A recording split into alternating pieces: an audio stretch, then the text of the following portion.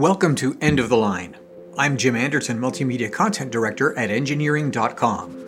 On today's episode, manufacturers demand a flexible workforce, but are they flexible employers?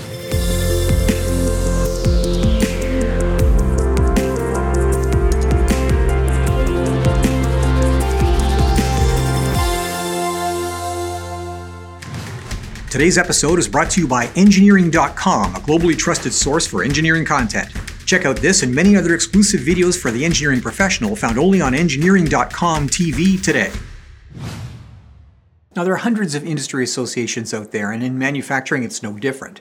Most are industry or sector specific, but an important blanket organization is the Manufacturers Alliance. Now, their affiliated foundation has published a State of Manufacturing report in collaboration with Aon. And with the light at the end of the COVID tunnel, it's more than the usual State of the Union address. Now, COVID has been hard on manufacturers, damned hard, and it's thrown a set of problems at the industry that are as bad or worse than any crisis since the Great Depression. An economy that is locked down is not an economy that buys things, and even when demand is there, manufacturers face plenty of problems. Labor shortages, and even when labor is available, a productivity-killing set of necessary safety protocols with a risk that a single COVID spreader can cripple an operation. And the supply chains that feed manufacturing? Broken, unreliable, and expensive. That's the same for manufacturers getting their goods to market. Try and find a shipping container today or a reasonably priced way to get goods across a continent or an ocean. But the real news embedded in the extensive and well-researched report is that both employer and employee attitudes toward manufacturing work have changed, fundamentally changed, and in ways that are unlikely to go away after we return to normal post-COVID. Labor is a market, and while economists usually think of it in terms of its market clearing price, that is wages, there is a new factor at play now, and that's flexibility. Mass production has traditionally been the most inflexible part of the labor economy. It's all hands on deck on the assembly line, and the Chevys don't stop moving on the line because one worker wants a short shift. But the ability to flex time, split shifts, swap shifts with coworkers, and generally reshape the meaning of the work week is now identified as a major factor in the implicit negotiation between manufacturing employer and worker. One small example is daycare. Now, knowledge workers have discovered that it is possible to work productively from home, and if childcare is handled intelligently, keep the child at home too, with considerable cost savings. Now, that's a significant benefit, and workers on the production floor are looking for something similar, either through flex time, part-time, or the ability to horse trade working hours with other employees. Now, unions used to negotiate simple forms of this, but the kind of flexibility demanded today is way beyond the shop steward deciding who gets the overtime.